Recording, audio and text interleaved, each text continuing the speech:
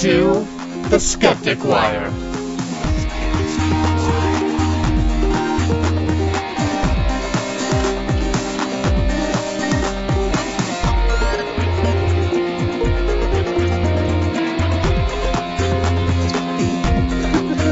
Yes, you're right. It's a way of life.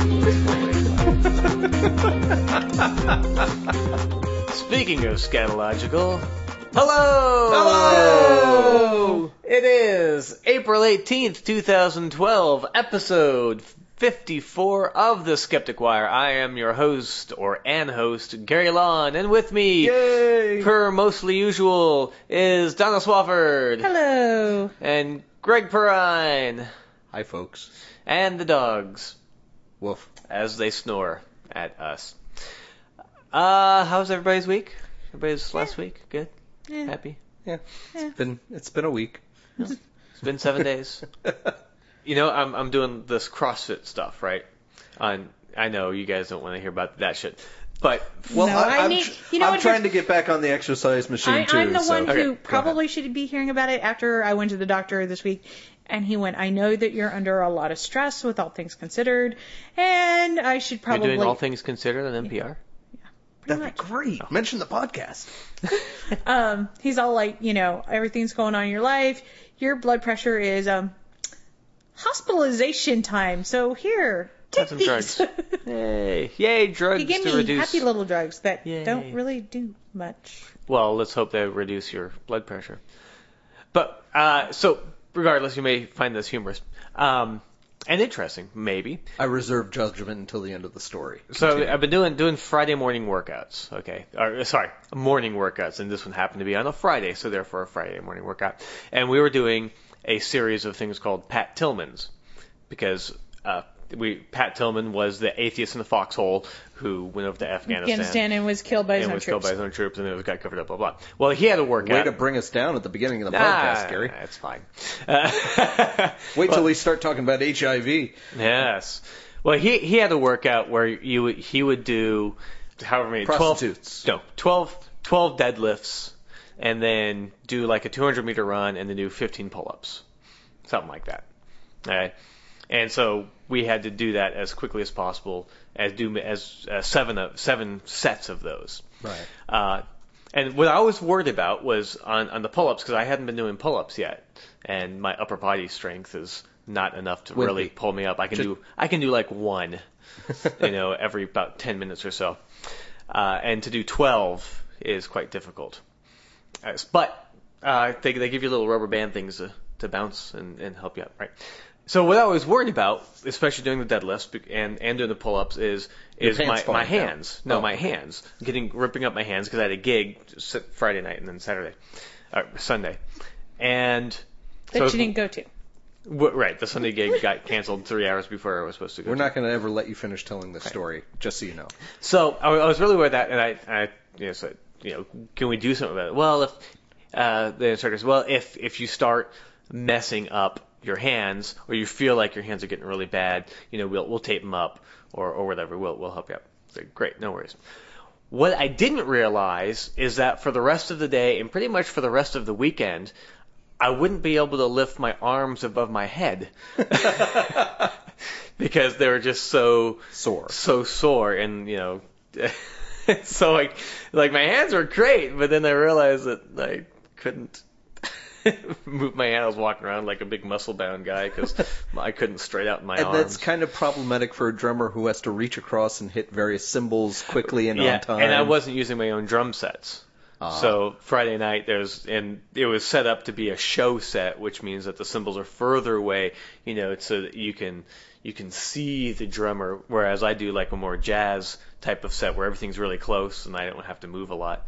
So this one was like a rock and roll, look at me, I'm the drummer kind of drum set. So everything is completely different. So I had to adjust for that, as well as trying to reach out my arms to hit the damn cymbals and actually the drums. So you're taking into account that extra millisecond you have to start Yeah. reaching towards the cymbal faster, just because it's a bigger setup, but also my muscles aren't going to let me get there in time, so I have to start even sooner. Yeah, it was quite the logistics battle on getting my body to do what it needed to be Right. what it needed to do to actually pay it. So the moral of the story is do not exercise. The moral of the story is don't overdo it. I was going to say the moral of the story is don't do intensive shoulder and arm workouts when you have to drum later. Yeah. I didn't realize it was going to be that bad. Turns out it's that bad.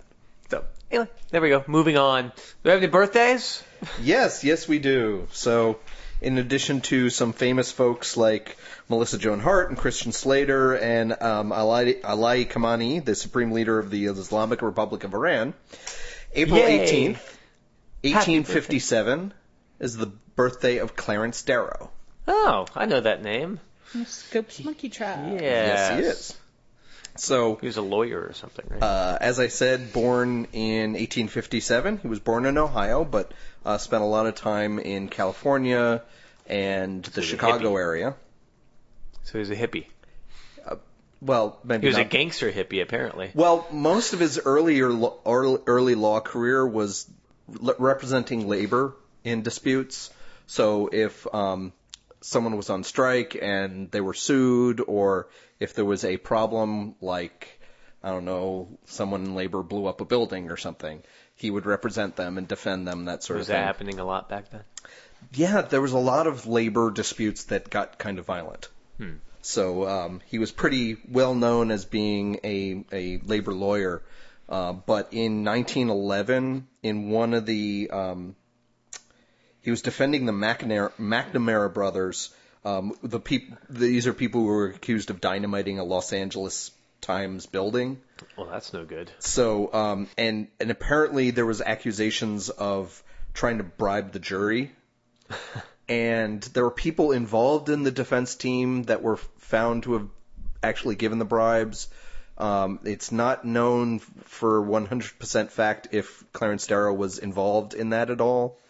He wasn't found at the time, but he was kind of painted with that brush of scandal, so he basically agreed that he was not going to practice law in California anymore. That was the kind of settlement with the bar, and after that, not a lot of labor unions wanted to use him as their lawyer because he had gotten kind of tarnished this way. So he moved over to criminal law. Of course. But he still stayed as a defense attorney. He was very eloquent. He was known for, maybe this was known for the time, but he would have these 4 to 12 hour closing statements. These really, really long closing statements where that would not fly, I think, in today's judiciary.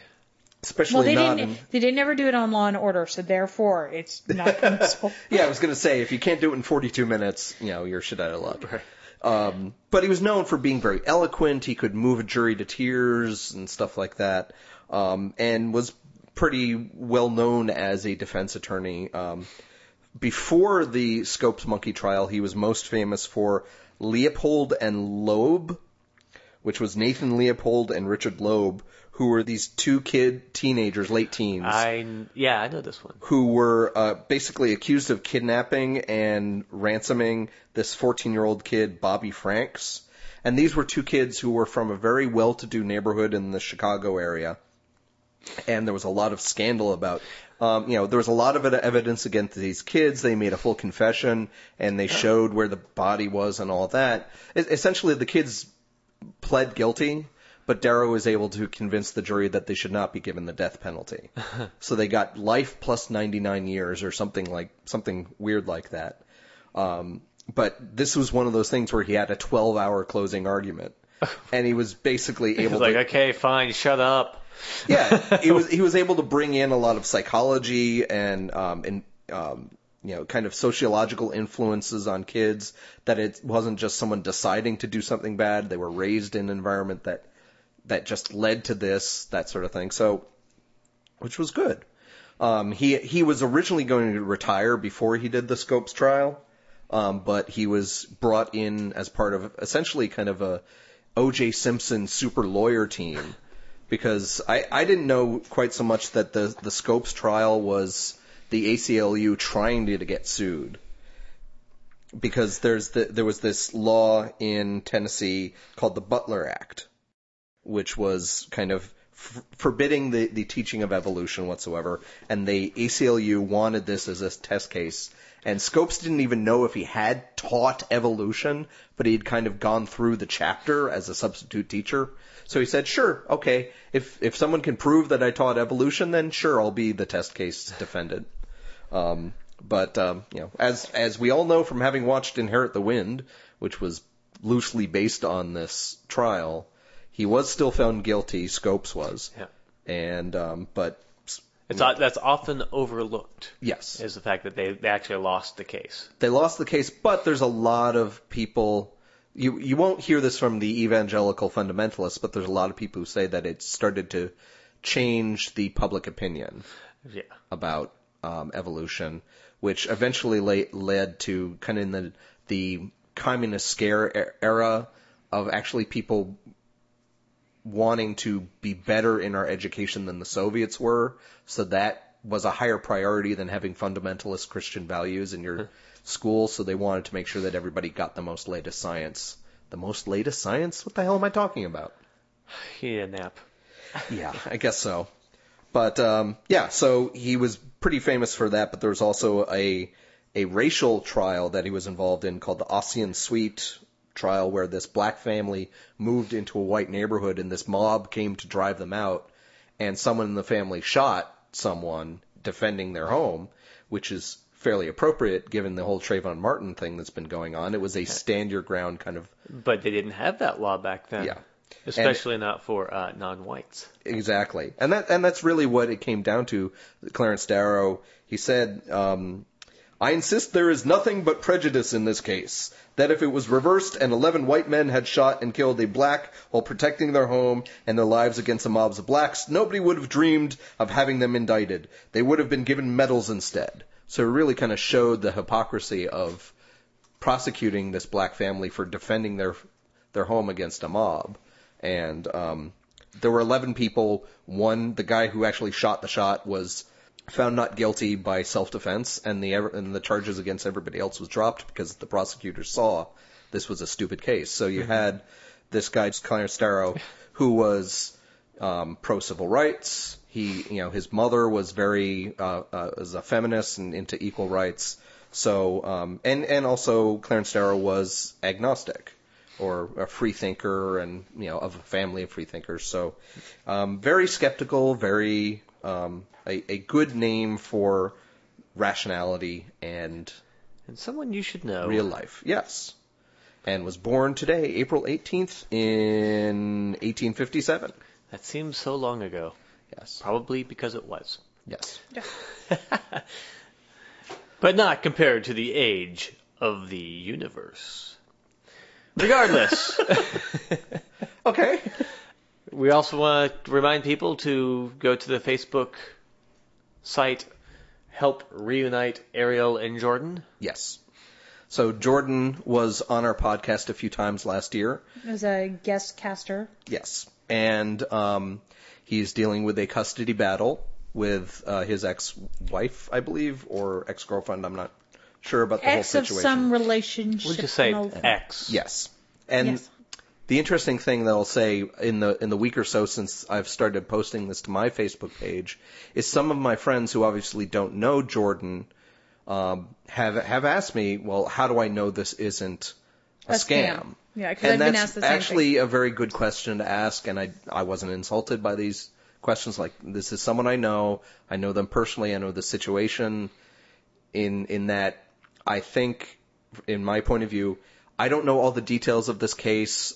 We haven't heard from Jordan everything about what's going on, but he deserves the chance to have his day in court to argue his case, and that's all I'm asking from my friends, and that's all we're asking of our listeners, that if you can help Jordan out, he's selling pendants and engraved lighters to try to have a thank you for people who are helping him out. And if you can give, great. If you can't, or you don't feel that you agree with the situation, that's fine. That's your own choice to make. And I will get off my soapbox. Yes. Never mind. I was going to say that. Go ahead, make fun of me, you bastard. No, I was gonna make fun. I'm trying to be all eloquent and like Darrow-ish, Clarence Darrow-ish, but no, you're just gonna make fun of me. Eloquent and stuff. And shit. Shit. Come on, Gary, we have the explicit tag. We might as well use it, you fucker. Yeah, okay.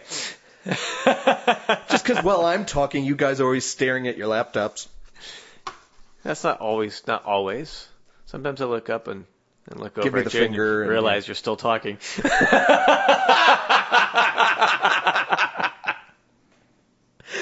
I hate you, Gary. I know. So, our first real topic. I have a feeling that this has incited some rage in you this past week.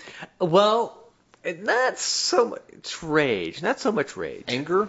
Ire? Frustration? Frustration. I would definitely give it that. And Queasiness, maybe a little bit. Wet your pants? Fear. Okay.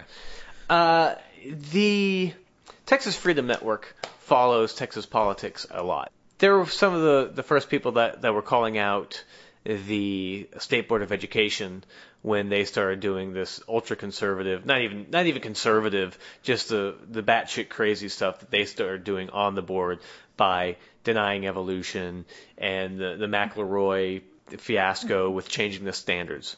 So they're really staying on top of. Yeah, well, it's not just changing the standards. They're really, it's stomping the standards. The whole idea of standing up to the experts. Yes. Right, because, according to Don McElroy, well, we don't need experts in Texas. That's It's- right. yeah, it's not just- someone has to stand up to the experts. It's not just weakening the standards by leaving stuff out. They're actually purposely putting things in to be anti-science. Yes, and starting with the teach the controversy. That's the big thing that they're trying to do. Well, this year, 2012, all of the seats are up for re-election. We're not going to tell you who to vote for, but we could. But we may mock some of the ideas of some of the people. The first one that has come to my attention anyway, and certainly at TFN, is Gail Spurlock, a lady from Dallas, which would be District 12 for those of you who are in Texas. So is all of Dallas one district, or is it split off? Because I know here in San Antonio we're split in two. There's more than one district up in Okay. Dallas, I'm pretty sure. So she represents part of Dallas and surrounding areas. Yeah, probably. Yeah, and I'm sure that they have one or two people up there. But they have a couple of people running for the State Board of Education. She's a mother of 3 grown children, the youngest of whom was homeschooled, which Sounds vaguely familiar, like somebody else that was on our State Board of Education. Yes, or currently is. It occurred to me after reading that the thing about homeschoolers wanting to get on the State Board of Education, and for the most part, from what I can tell, is they always want to change the standards of what people need to know to be biblical in nature. And the reason I think they want to do that is because it's easy. So you don't have to know a lot of stuff. All you have to do is read the one book, and that's it. To be fair, there are plenty of people out there who are secular and homeschool. Absolutely. So there are people out there, but the people who seem to really get invested in the school board situation and are homeschoolers are very likely to be the ones who want to push Bible their thumpers. ideas on you. Yes. She is a product of the Tea Party, quite obviously and proudly. She is a concerned patriot. She has completed candidate training workshops sponsored by American Majority, and she attended a Freedom Works workshop.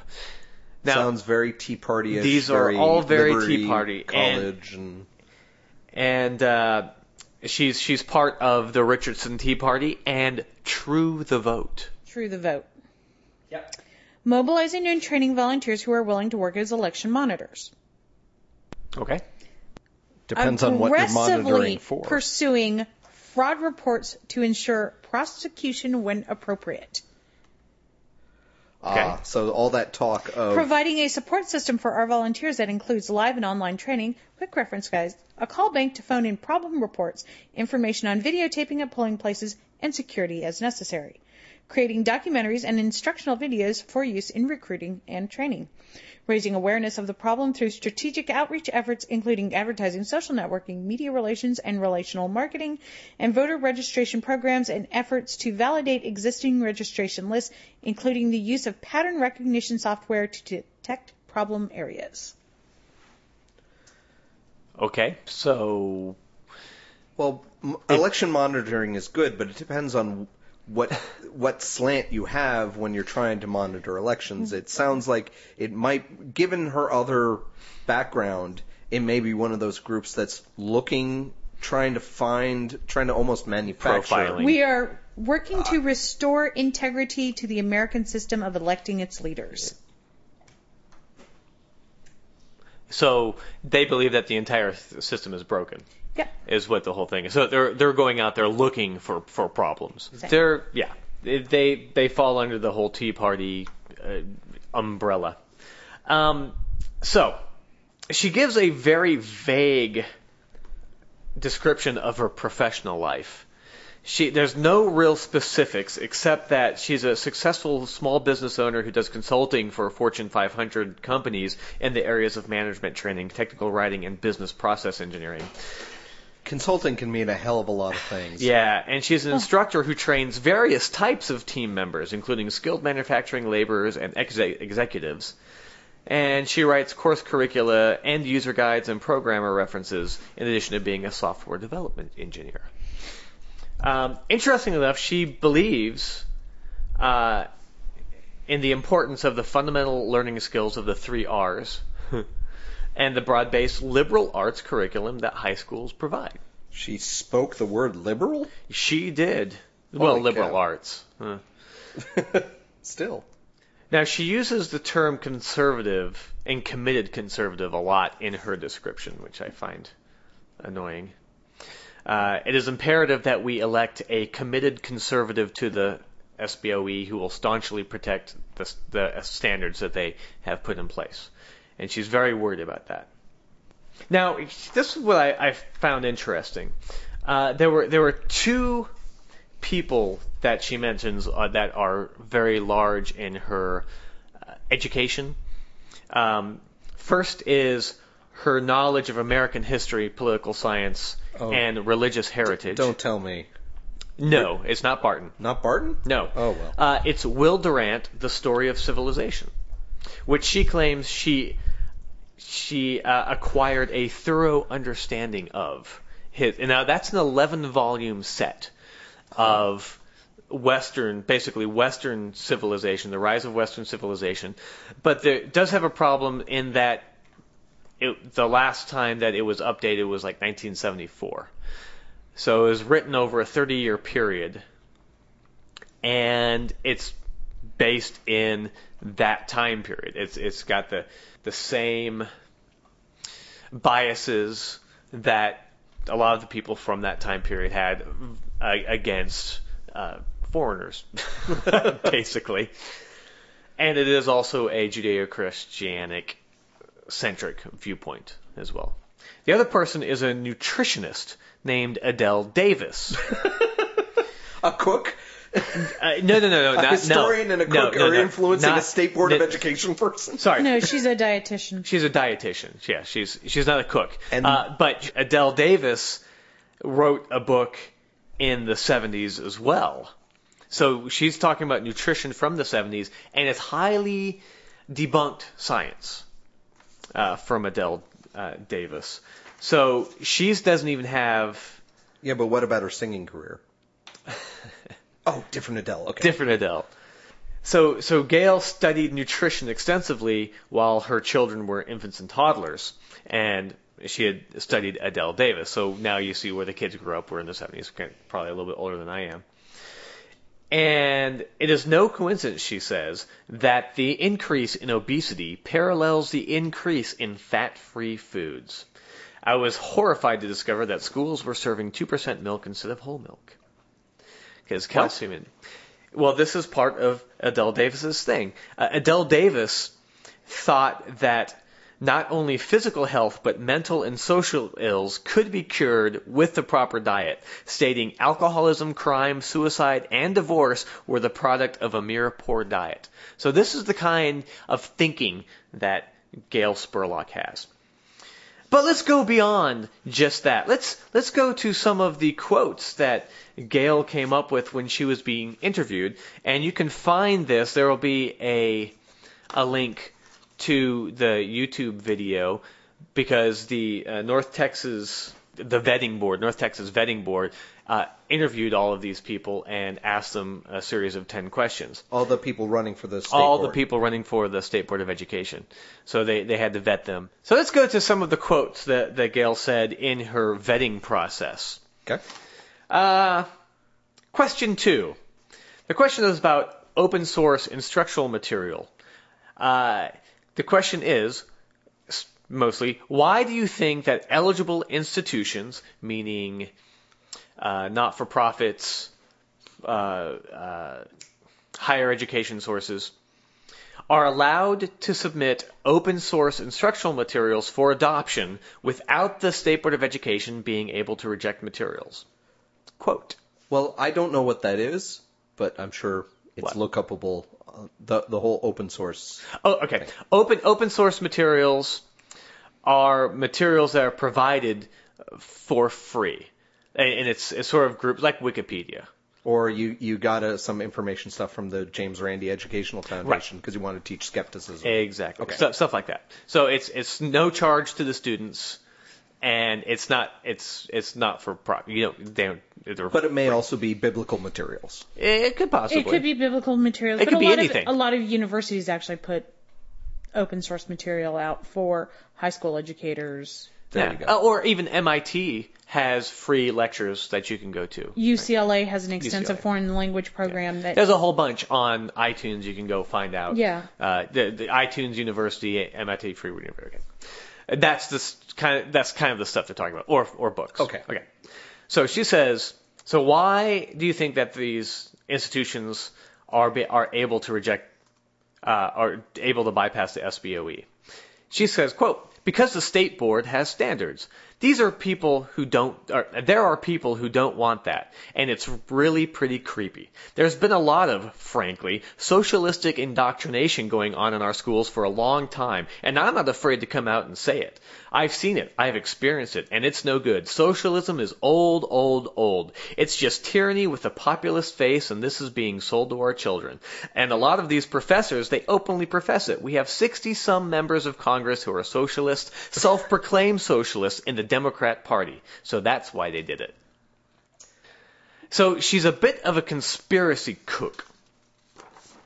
Yeah. Is she quoting that Florida congressman who said that he knew there were 80 Communist Party members in the Democratic Party?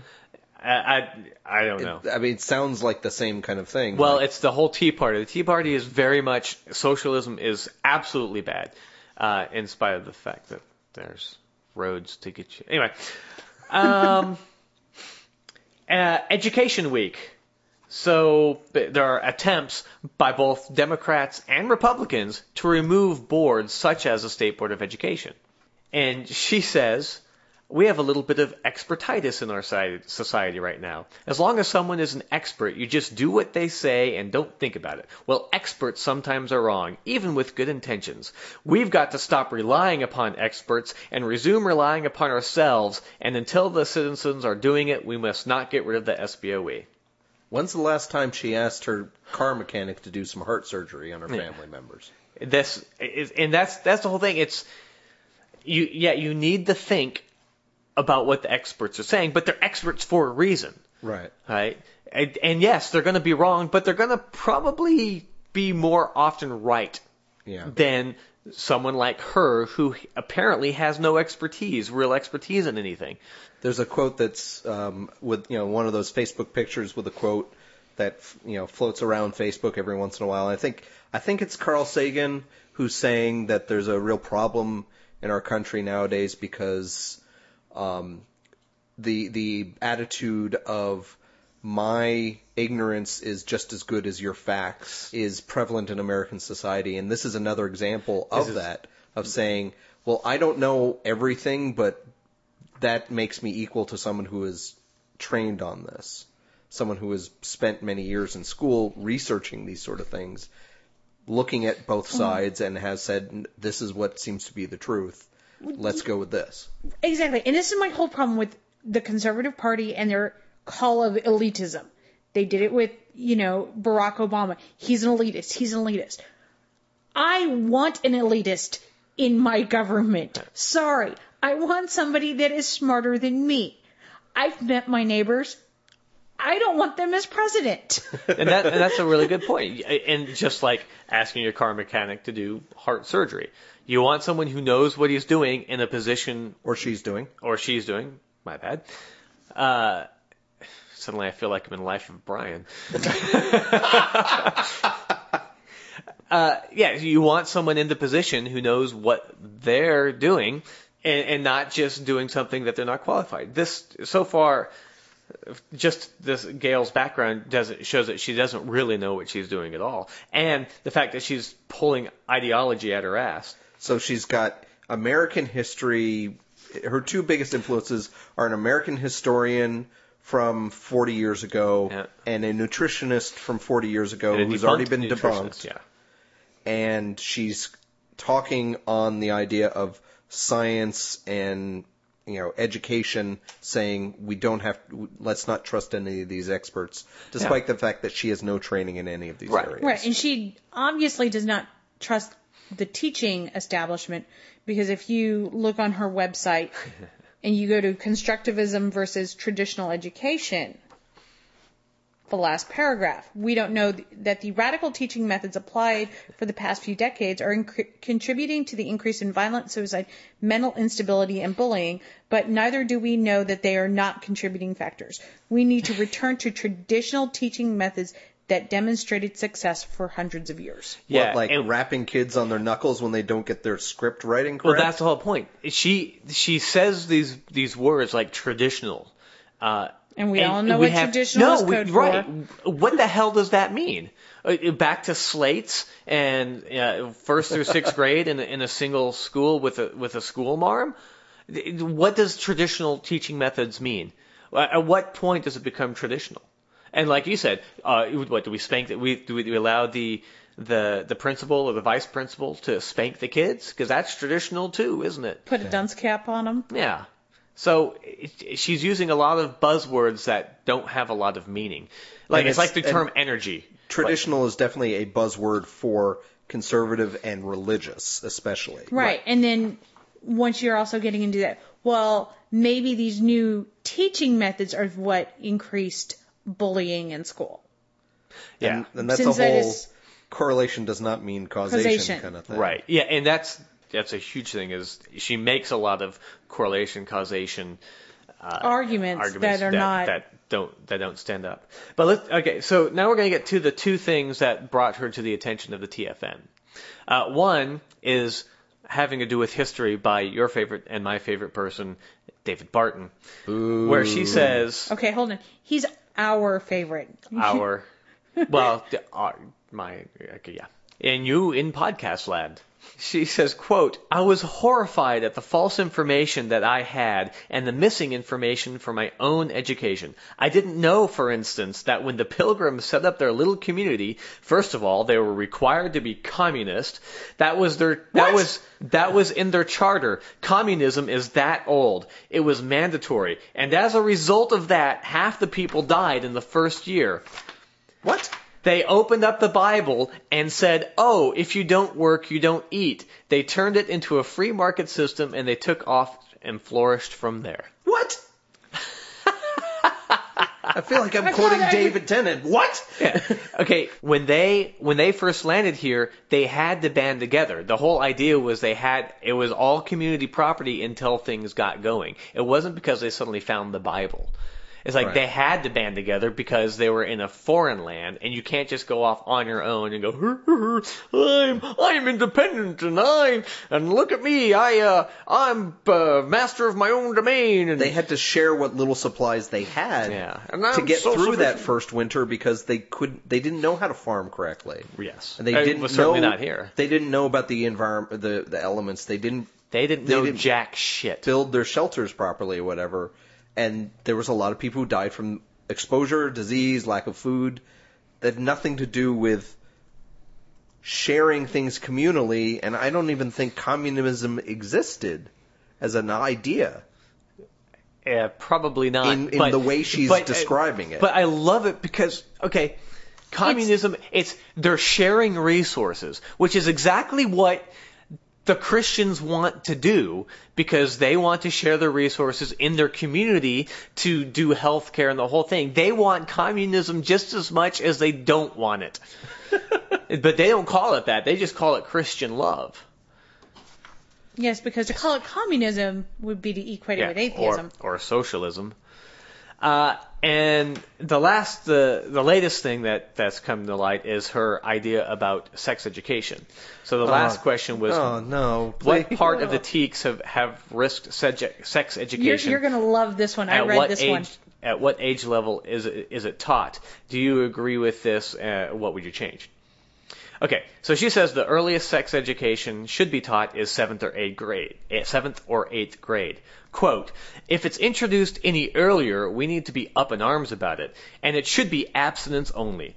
I would personally like to see it pretty much removed from our health standards. There's so much we need to learn about nutrition and toxins and exercise, and there's so much information about health, and there's so much junk science right now in the health industry that people just buy into it because they don't know any better. Sex education should be covered as a subject of reproduction in biology, and the rest of it should be addressed by parents and clergy, which is the social and moral aspects. Okay, real quickly. Society has been reproducing for thousands and thousands of years, and I don't think it's something that we need to teach children in school. Even if we never say a word, they're going to figure it out. It's not that tough. And then she shrugs and smiles. There is so much wrong with that. Okay, so first she uses the word toxins, yes, which is buzzword hugely in the alt-med woo-woo side of nutrition. I was hoping she'd throw in a quanta in there, you know. I was like, ooh, quanta. But then she thinks that sex education is about teaching children how to reproduce. How ignorant is she? Sex education is about how your body works and how to do it safely, or to know what the hell's going on. She's treating it like the teacher, like that scene from Monty Python's Meaning of Life, where the teacher starts having sex in front of the class, saying, right, this is how it's done here, this is when I'm entering her, is that okay, sweetie? Yes, that's fine. And, you know, did you pick up the groceries later? Exactly. That would be interesting. It's all about safe sex, and there's plenty of safe sex classrooms that teach abstinence as well, and right, safe sex, you know, full-on sex education with abstinence and condoms and contraceptions and sex transmitted diseases talks does actually delay the beginning of sex. Right. From yeah, kids. Right. Education actually helps that people to make an informed decision, and that's the whole point. As TFNinsider.org says, you know, sex education isn't about teaching someone how to have sex. Texas has one of the highest teen birth rates in the nation. True. Clearly, Texas teens already know how to have sex, but they are tragically ignorant about the risks they're taking and how to lessen those risks. Sex education is about encouraging young people to abstain from sex, as well as giving them medically accurate information about condoms and other forms of contraception and disease prevention. That information will help them make important life decisions that protect their health and their future, like not getting pregnant and ruining their chances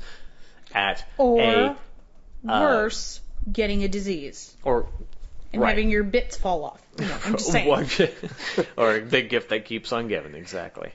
So Gail Spurlock is... Yeah, there's that, but there's also the idea of we can only start it after, say, 7th or 8th grade.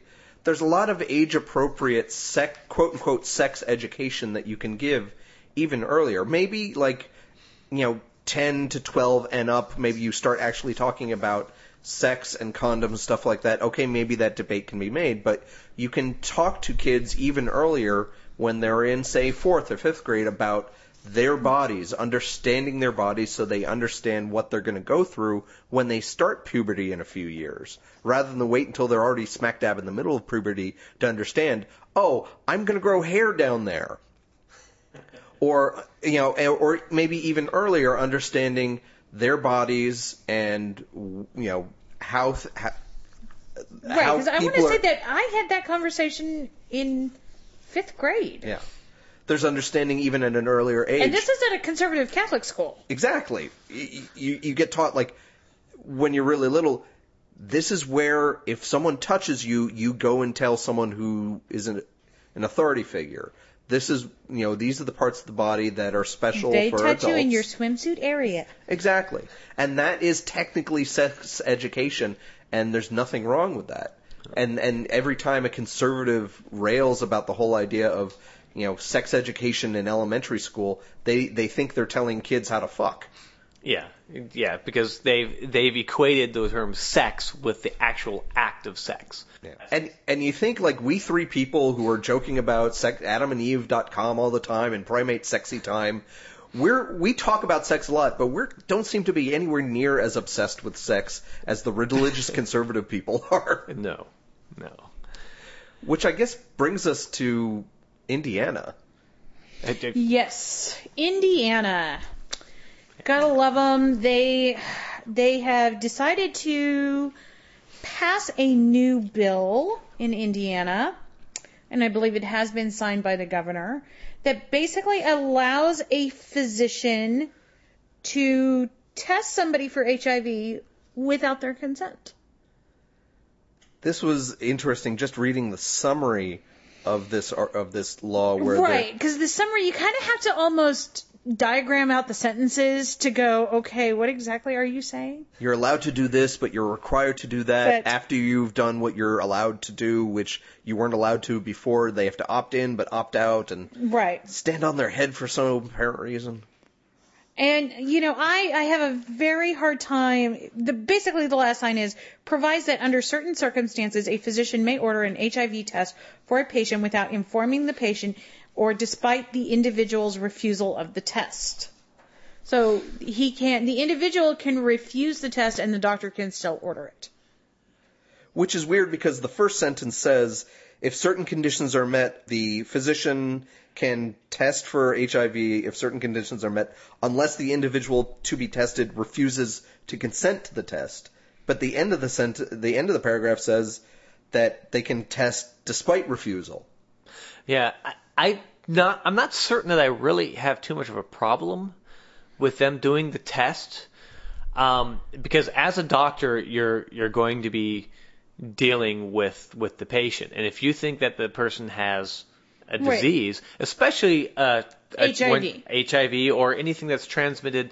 Now, HIV is not transmitted through touch, but it is through blood, and if he gets cut, I'm using a doctor's job has a lot to do with bodily fluids. Yeah, right. So it helps to have that on their medical record that they have HIV, because if this person gets hit by a car, gets in an accident, and you had the suspicion that the person may have HIV, you can actually save a lot of trouble for other people that you know. Right, and this is very good. This is where I go on the, yes, I can see where this is public health wise.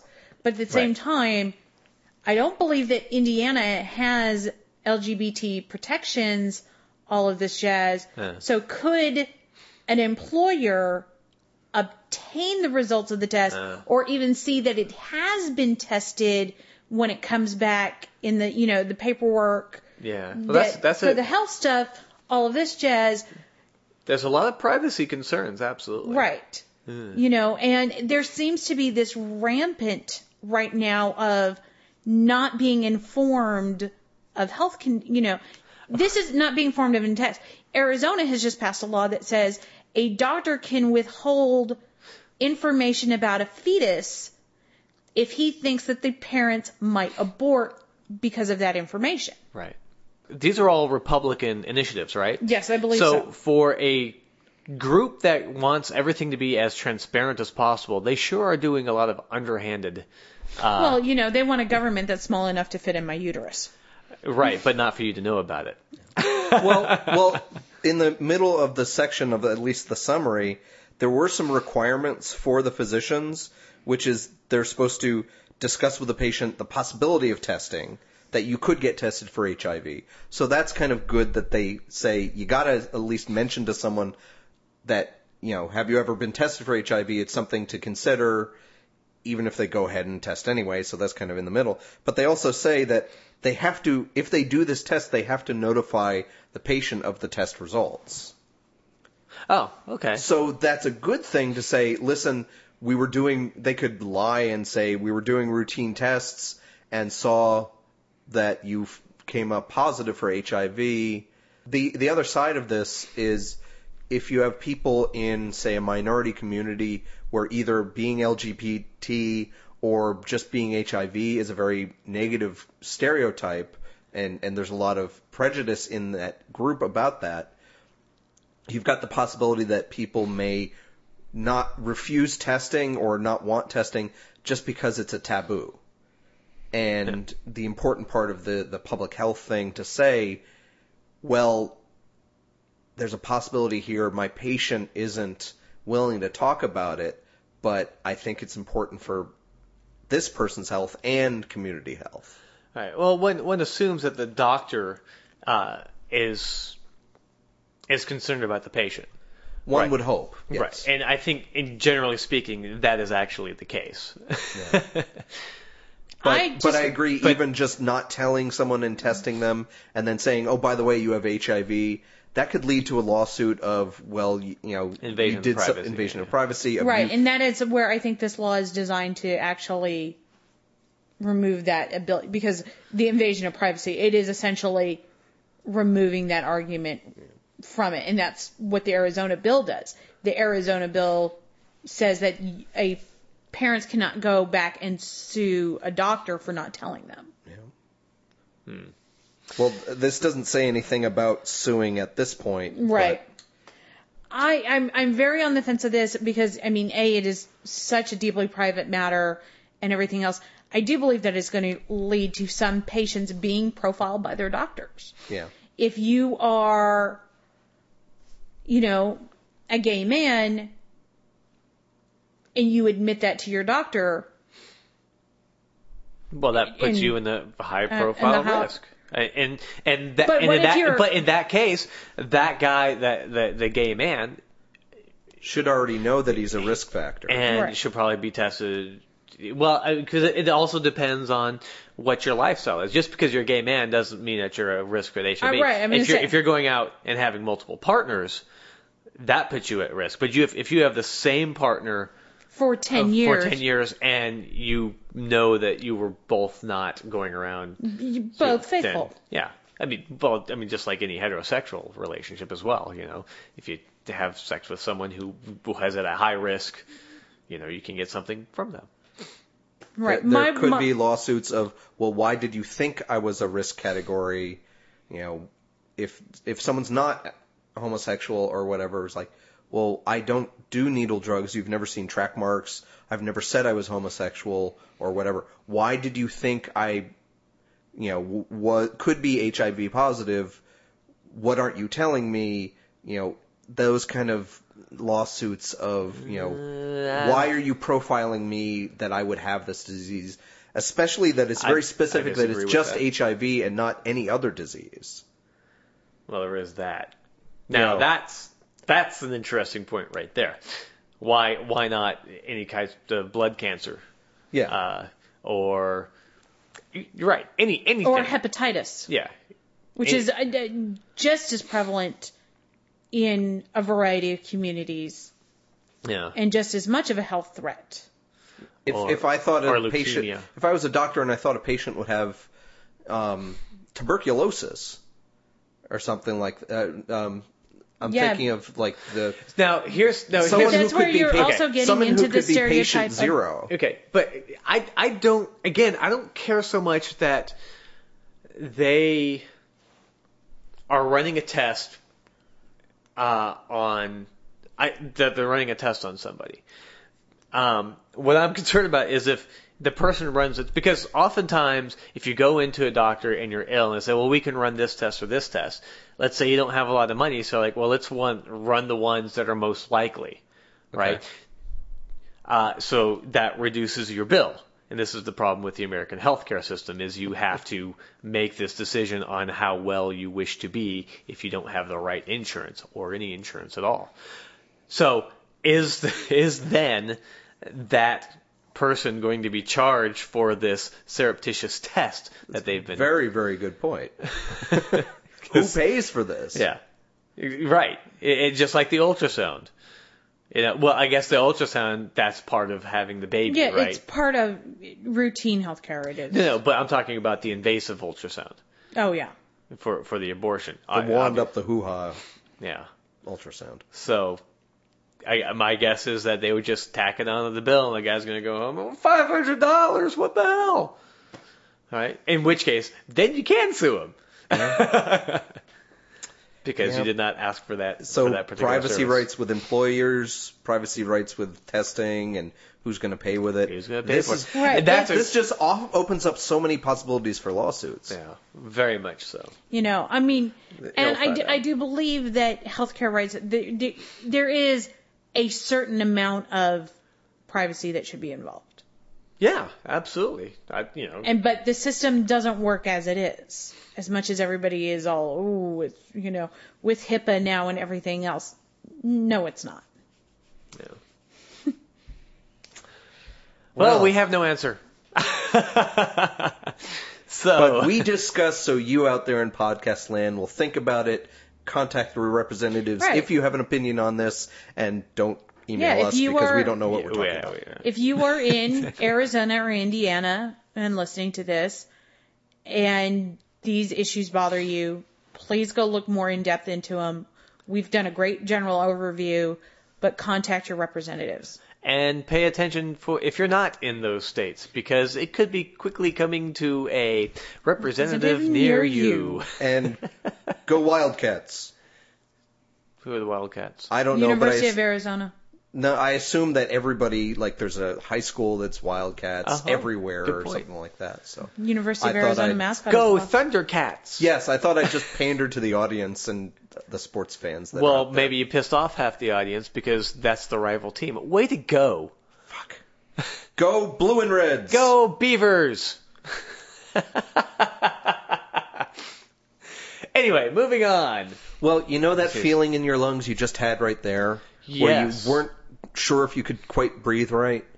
Well... Because I was belching? Yes. Well... Is there something I can take for that? I don't know. There's kind of gassy, X-y type I do things. have some Gas X in my... But sometimes cabinet. people burp... Oh, follow me here. Work with me. Okay. Sometimes people burp when they've drank a lot of liquid. Uh-huh. And not necessarily fizzy liquid either. That's true. So as you're drinking, you take gulps in air, you burp, whatever. Have you ever... So, you know when you make coffee at an office or whatever, you have those little plastic coffee stirrers? Sure. That never seem to actually stir anything but just melt in the coffee? Melts, exactly. Yeah. Having asthma, I've always described as trying to explain what it feels like to have an asthma attack, is try to imagine trying to breathe through one of those coffee stirrer straws. Oh, the straws. I thought you were talking about the little spoons. Plastic, yeah. No, but there's little kind of mini straws the mini that straws are also used. Yeah, which I never understood why they were even straws in the first place. I don't know either. But you see a lot of people who try to grab like 10 of them to actually stir with because they're not strong enough to actually stir with because they all flexy. Well, just take like one or two and try to breathe through them, and that's often what it feels like to have an asthma attack. A really, really bad asthma attack. Fortunately, I've only had one of those. But there are a lot of kids who have asthma. There are also a lot of parents of kids who have asthma. Does this have something to do with our next topic? Yes, it does. Yay, coffee! No, coffee does not have anything to do. I thought we were talking about mocha chocolinos or something. No, apparently we're talking about asthma. All right, calm down. It's not about coffee. It's about asthma. Yeah. Go ahead. Fuck you guys. This is important to me. I like breathing. So, Just because you were the fat asthmatic kid in Little League. I'm still the fat asthmatic kid. That had to sit on the bench.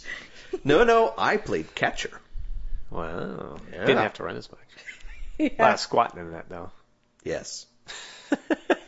Bastard. Hey. Anyway, so played asthma. baseball. There's a lot of parents of kids with asthma who are into alternative medicine. And it's a big fear amongst medicine people. Doctors. Medicine men? No, doctors. Dr. Quinn, medicine woman? No, doctors, like real, like medicine-y doctors. Dr. Quinn was a real doctor. At least she played one on TV. Yes. Trying to get back onto the story. Trying desperately. Asthma, kids, Yes. doctors. So a lot of parents of kids who have asthma are into alternative medicine. So, And there's woo. a lot of fear amongst physicians. Not necessarily. I should have used the word physicians. They wouldn't have gone on that stupid tangent. Anyway, You think? Really? You have that little faith in us. Mom said, You know what? We still you still haven't told us what you're talking about. I'm trying to desperately. A lot of parents of asthmatic kids use alternative medicine. There's fear amongst physicians that if parents are into alternative medicine, they will forego actual medicine. So they'll do the homeopathic inhaler as opposed to an inhaler that Or actually works. herbs, or teas, or homeopathy, or anything like that. Yeah. So recently, Dr. Julie Phillip of the University of California, San Francisco, has pulled together a study using existing data of studies of children and asthma. That results of the study are going to be printed in the May issue of Pediatrics. And what they did is they took data for, unfortunately, it was only 187 parents, so it's kind of a small study. But there was basically 187 parents, and they looked at the parents' use of, said that they had used some form of complementary or alternative medicine for their children. They looked at the rates of how often the kid missed taking their medication every day or every week. And what they found was that on average, pretty much all the children in the study missed their daily asthma controlling medicine about 7.7% of the time across the board. So what that tells us is even if the approximately 20% of these parents who said that they had used complementary and alternative medicine, even if they were involved in any of those alternative medicines, they still use asthma medication just as often as non-CAM parents. So I think even though it's a small study and maybe more study is needed, it's good news that even if a parent is into woo, they're still understanding that a kid who has asthma, who has a serious issue like asthma where they may not breathe at some point, they understand that they have to use real medicine. And that's a positive thing, I think, that there's hope. Right. So, you unfortunately may have these other parents who are wasting money on things like homeopathy and teas or something like that. But they're using them as what they're supposed to be, what they're presented as complementary. Right. So in other words, they're getting real medicine and then they're throwing this other stuff at it in the hopes that it'll help. Right. So fortunately... And if that were true, then their kids will be even healthier than the ones that were just doing this science-based medicine. If that were true, yes.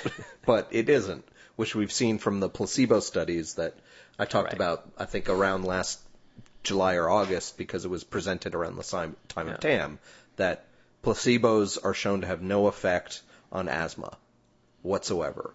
So it's good news that most parents, I think, even if they do use alternative medicine, still will apply real medicine. And that's good. Yeah, and the interesting thing to me is that they really group together in this study all quote-unquote alternative medicines, which could be herbs and homeopathy and, Reiki massage, but it could also include things like dietary change and breathing exercises and relaxation therapy. Because I know, like I said, I have only been with one really bad asthma attack in my entire life, and I know the attack itself was exacerbated by the fact that I was freaking the fuck out that I couldn't breathe. Yeah. I had trouble breathing. My medicine wasn't working as well, and I was getting nervous. I was getting stressed. I was tense, and that made the asthma attack worse to the point where they were giving me regular kind of breathing nebulizer type medicines, and that couldn't work. They had to use the last ditch effort of an adrenaline shot to kind of shock my body out of. Pardon? Ironically, because you already had a shitload of adrenaline going through your body because you were freaking out. Right. So some quote-unquote alternative medicines like breathing exercises and relaxation are actually effective in medication, an effective complement to your medication, but aren't woo alternative medicines. And it's unfortunate to me that all of this crap is lumped together under alternative medicine. Because maybe you might have found that the of the 20% of parents who did quote-unquote alternative medicine, maybe 10%, maybe half of them just did relaxation exercises or changed the diet of the kid or something to maybe reduce allergens or something like that, or try to get the kid healthier so they're exercising more so they're stronger cardiovascularly or something like that.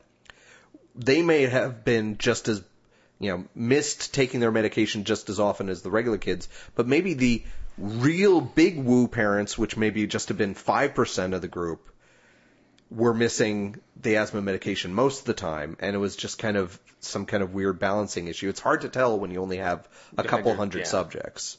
So some good news, but we need some more study, and And we had one of our listeners post onto our Facebook page about this alternative medicine woo concept of repatterning. And there was this site, Dr. Alley. Dr. Alley. Exactly, Ultimate Transportation. It's like a bus The Ultimate depot. Transportation. ultimatetransformation.co.uk. So apparently a British website where they're talking about the allergies that people suffer, and asthma is an allergic reaction. Mm-hmm.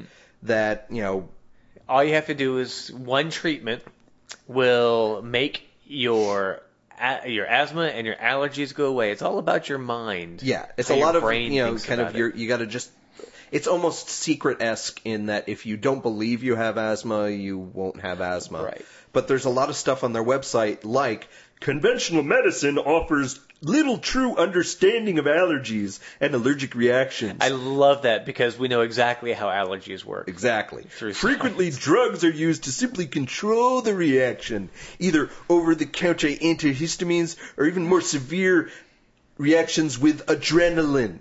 Adrenaline saved my fucking life. These people don't understand allergic reactions, and they're telling people, you know what, you don't need those drugs. So there is a lot of danger in this alternative medicine talk, but I would guess that most of the people who are taking alternative medicine or complementary medicine who aren't the practitioners of woo may be a little bit more real world. It's like the Catholic women who say, you know what, forget the Pope, I want some fucking birth control. Right.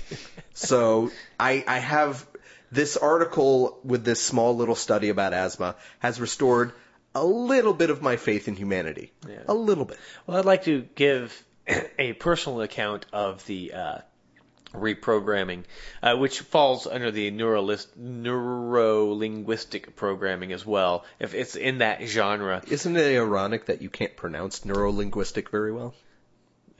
Yes. Because you're... Neuro-linguistic programming. Go for it. New linguini programming. Oh dear. Sorry, that was remote. Because it's all about what your brain and what you think. And I had allergies all day, and I just couldn't think them away. Apparently, my brain isn't strong enough. Or Yes. could it be that No, maybe no. you guys are thinking that I have allergies, and therefore you are imposing upon me via your psychic skeptical wire Our link? skeptical vibrations are messing up your vibes. That's absolutely correct. I'm going to say then they're messing up mine too because I got allergies too. And I've been drinking water all day, and as we know, water is a homeopathic dilution of pretty much everything. And I still have allergies. It's a homeopathic dilution of Although the universe, I have had man. an erection all day, so apparently the Viagra's working pretty well. You all right? Yes. She's sneezing allergic to your penis, apparently. Yes. Or Just at the least thought. talk Yes, about just your the penis. thought of your penis sends me into an allergic reaction. Into a fit of sneezing. Well, it's pretty much a sneeze, so I think that I'm just allergic to your penis. It seems talk of Gary's penis is kind of a conversation stopper, so why don't we just Hold on. And on that note, Bring us to the lightning round. lightning round, please, for the love of everything that's holy, let's move to the damn lightning round. Stop talking about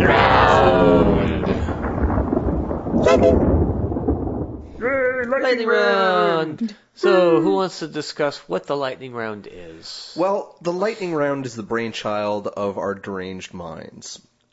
Throughout each week, we will post stories back and forth to each other over the internets. Stories we find fascinating and interesting, and maybe actually our listeners might find fascinating and interesting. Or even silly. Yes, or silly. Or sexy. There's some primate sexy time things sometimes. Sometimes. Probably not today, though. No.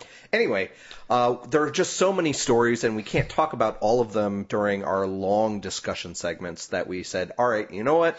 We'll get some of these out of the way, get some of this pent-up energy out of our bodies in a woo-tastic way by doing a lightning round of saying, all right, 90 seconds per topic. We each get 2 topics. We'll get these topics out of the way, and we'll chat about them. And then The topics? The topics, which are topical, because they're usually within the last week. creams that you can apply to your skin. It puts the topic on its body. I thought that was putting the lotion in the basket. It puts the topic in the basket. That sounds as good. Anyway, so what we will have is, since she's not laughing maniacally, and I will start out with Donna. Okay. Well, a Naples acupuncturist was arrested this week not for woo or anything, but for fraud. Yay! No. Oh. Insurance fraud. Apparently she was billing Safeco and State Farm Health and Casualty $22,000 for treatments that she didn't actually perform. How would you know? The investigation revealed inconsistencies in clinic documents and witness testimony from one of the patient's employers confirming that the patient wasn't even in town to receive treatment on the treatment dates for which Dr. Turk submitted the insurance claims. She has been booked and faces up to 7 years in prison. Wow. Well, I guess if you're willing to lie about what acupuncture does for the body, you're willing to lie to insurance companies. Yeah, and she's actually facing it on an insurance fraud, grand theft, and criminal use of personal identification information. That's all I got to say really is, too bad they couldn't get her on the woo factor, but... No, because acupuncture is covered in on lots of insurance stuff. But at least you have sad. crazy woo-meisters like John Edwards getting sued. That's true. Yeah. That's true. So there is a whole bunch of suing of the psychics coming about. And there was a psychic sued for fraud up in Boston for charging hundreds of thousands of dollars for removing curses and stuff like that. So there's hope. Yay, hope. And speaking of hopeless, Gary. Aw, nice. He's not hopeless. Yes, I hate you. I hate you a lot. But not as much as I hate global warming. Okay, go ahead. Keep going. ScientificAmerican.com had an extended article of one that had in their May version online about bugs in the ice sheet. And they're talking about the melting glaciers may release a whole bunch of ancient microbes into our now tatty environment. And they're not quite certain what will happen. Nothing may happen, which is somewhat reasonable to think. But really bad things could happen, because some of these microbes are millions of years old. They've been held in stasis, and they may have even evolved a bit, and no one's really sure what's going to happen. So they could hit a nice warm environment, which in the past the Earth used to be warm, and they may think it's a great thing, and then expand and start doing horrible blooms in the oceans and change the nature of the oceans, which kill off a lot of the flora we have. Or they could attack us too, sort of like the Andromeda strain, but probably not. Scott Sigler Contagion, I think. Oh yeah, Similar Contagion's a little bit different, as that has to do with aliens and Spoilers. monsters. Okay. No, he's anyway. Read the damn book. It's a good book, by the way. If you haven't read Scott Sigler's Contagion, the series, really cool. And pretty good, skeptical author who wants to show real science and not so much science fiction in books. Yeah. So it's science fiction, but it's sort of like hard science fiction horror. Actually, it's horror, science horror. Yeah. Horror. Well, all right. Speaking of horror, rape. Rape, I do not like. I think it is horrible. Unfortunately, there is a problem of rape in the military. And it's an unfortunate, there's some studies that have been showing that the incidence of rape in the military have been decreasing lately, but that may just be decreases in reporting of incidences. Because apparently, there's a pandemic of women who report that they have been raped to their superior officers. Well, besides the fact that superior officers are kind of dismissing the whole rape charges and saying you're just being silly or something, or some horrible behavior like that, but they're also, they will be followed up and they will be discharged from the Army for having a personality disorder. Now, a personality disorder is something that's actually in the Diagnostic and Statistical Manual of Mental Disorders, and it's a personality disorder is a long-standing and flexible pattern of maladaptive behavior and coping beginning in adolescence or early adulthood. And apparently all this missed all of the government screening that they do when they're coming into the government. Well, unfortunately, even though women are about 16% of the Army, they're 24% of all personality disorder charges. So it's really horrible, and it's making our military less safe because it's a horrible environment, and I hate rape. I know I'm going out on a limb there, but rape is bad. Well, I don't know if we can back you up on that there. And to be fair, there probably are people in the military, men and women, who are actually trying to deal with the problem of rape, veterans associations, that sort of thing, but there's so much of culture of rape good, apparently, in the military that... Well, overlooking rape because of the integration of the female, which makes it a misogynist problem. But it's a long, bigger article, and there's a pretty good article about it over on CNN.com, published on April 14th, that you can read. We will have if you a really link want to it, I think. Yeah, if you want to be depressed before you go to bed, go ahead and read that.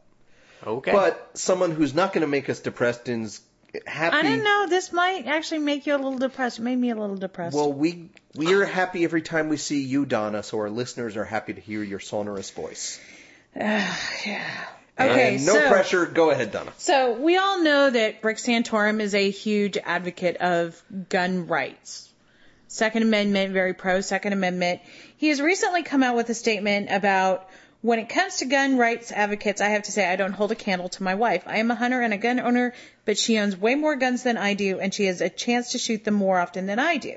Now, here's the problem. He is also a staunch family man. He has 7 children, one of which is his daughter Bella, who is 3 and has trisomy 18. And is in love with a vampire? No, but she is now, like it, though, at the age of 3, a lifelong member of the National Riflemen's I Association. hope she grows up to be anti-NRA. I'm just flabbergasted by this, first off. There really are no words of a 3-year-old being a lifetime member of the NRA. They are rather imposing their values on this child. Right. In addition, she has trisomy 18, which does involve some mental deficiencies. Oh, well, let's put a gun in her hands. Exactly. I'm just, yeah. Shows a lack of critical thinking. Yes, lack of critical thinking done by the Santorums, which we don't want to we spread. already know about the...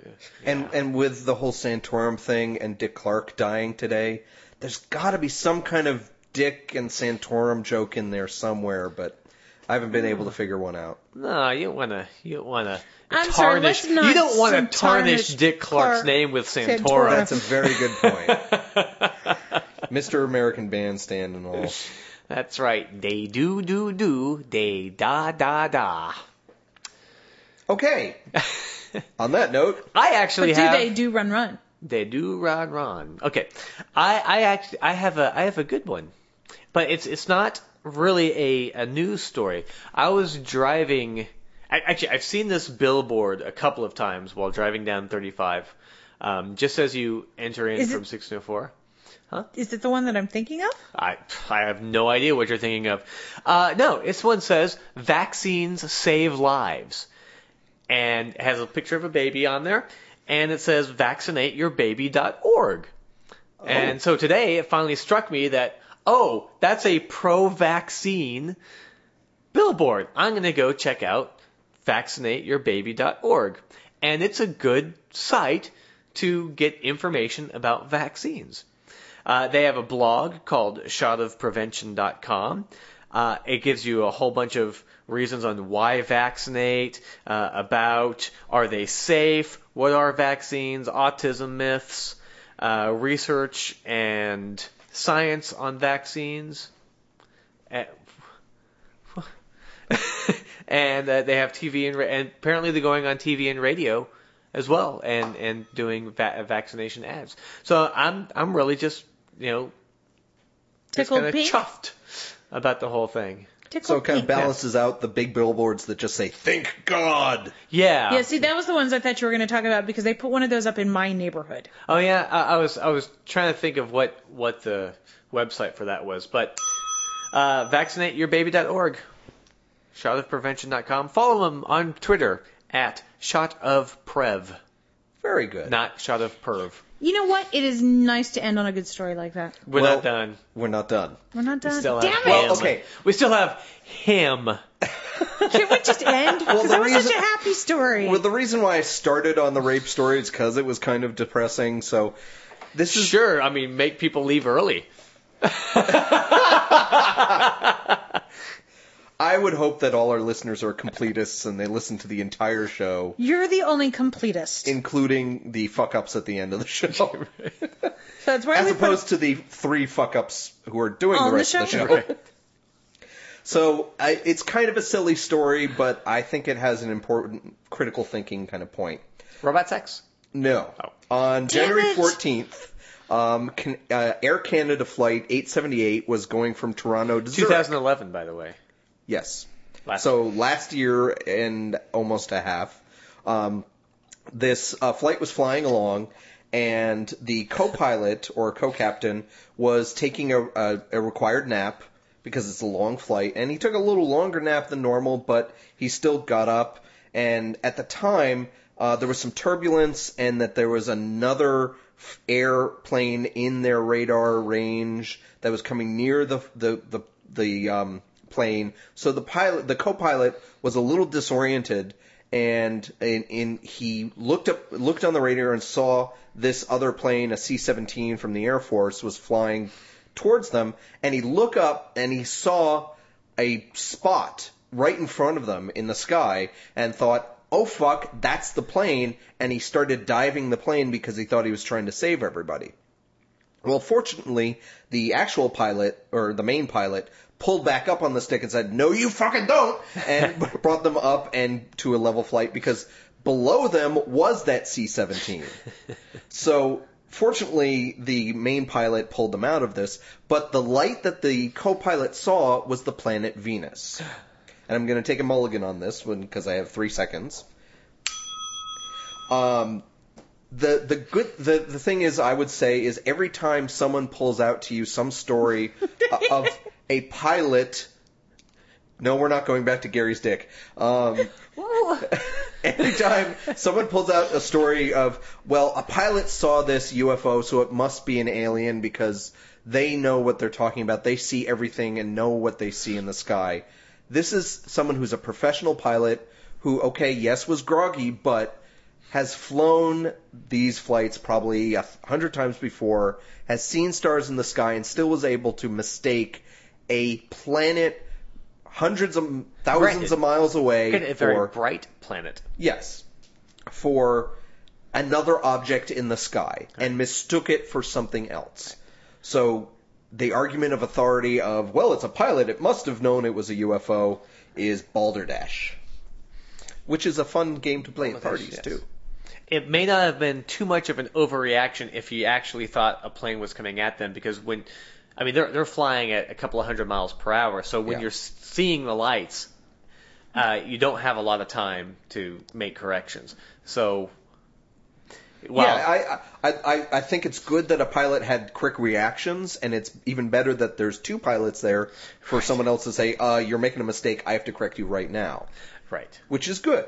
And it's a happy ending story, but it's also something to discuss with your friends who are complete and utter believers about, well, this doctor saw something in the forest, so doctors can be trusted, so it must be Bigfoot. Bigfoot. Or something like that. Don't just trust arguments from authority. Right. And we are telling you that. Because we're your authority. Exactly like the Tea Party says, we can't trust the experts. I'm not an expert, so listen to me. Yep. Which makes it all the more better. I'm a certified expert. Well, no. But that's classified. You can't tell anybody about that. Fortunately, you're talking on stuff on which you're not qualified. Yes. That's fine. That's perfectly all right, and we must trust everything. Trust me on everything except biological anthropology. Not only are we not qualified, we should probably be certified. True. Certified nuts. Indeed. Okay, well, does anybody have anything else? Anything else? Anything? Anything? Monkey sex. Anything? All right. Well, thank you for joining me this week. Yes, and we do appreciate we got a few more likes on our Facebook page this week, but that was more of a whiny There was a whiny personal comment of mine because we were hovering for several weeks at 68 likes, and given the amount of times that we've talked about AdamEve.com and Primate Sexy Time, that we couldn't get 69 likes. Yeah. And then we got 3 likes in a row, so now we're at 71. That's fine. That's 69 with 2 fingers up your ass. Doesn't have to be a her. Can be. You know what? Yeah. And I got recognized at Reason Rally when I introduced. I on the Skeptic Wire. You're the monkey sex chick. Awesome. All right. So obviously, Primate Sexy Time kind of works. So you're recognizing us. You're liking us. You can also leave feedback on iTunes for us, so we get even higher up in the ratings and all that. That would be cool. It's awesome. It's awesome. Yeah. All right. Thanks. We'll see you guys next week. Or not see. Probably we'll talk at you. We will talk at you next week. Yeah. All right. Enjoy yourselves. The Skeptic Wire podcast theme music is by Oscar Lawn with guest mandolin by Greg Perrine. If you've enjoyed listening to The Skeptic Wire, leave a review on iTunes or leave us a voice message via the Pod Posted app for iPhone. Friend us on Facebook or follow us on Twitter at The Skeptic Wire. Follow our blog at skepticwire.blogspot.com or send us an email, skepticwire@gmail.com. You've been listening to The Skeptic Wire.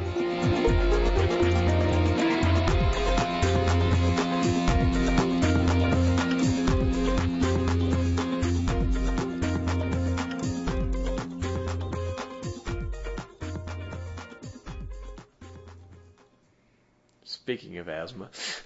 Yes. My dog. Dog has been snoring through the entire topic. I don't think that's really It's not asthma. No. as much as it's obstructive sleep apnea.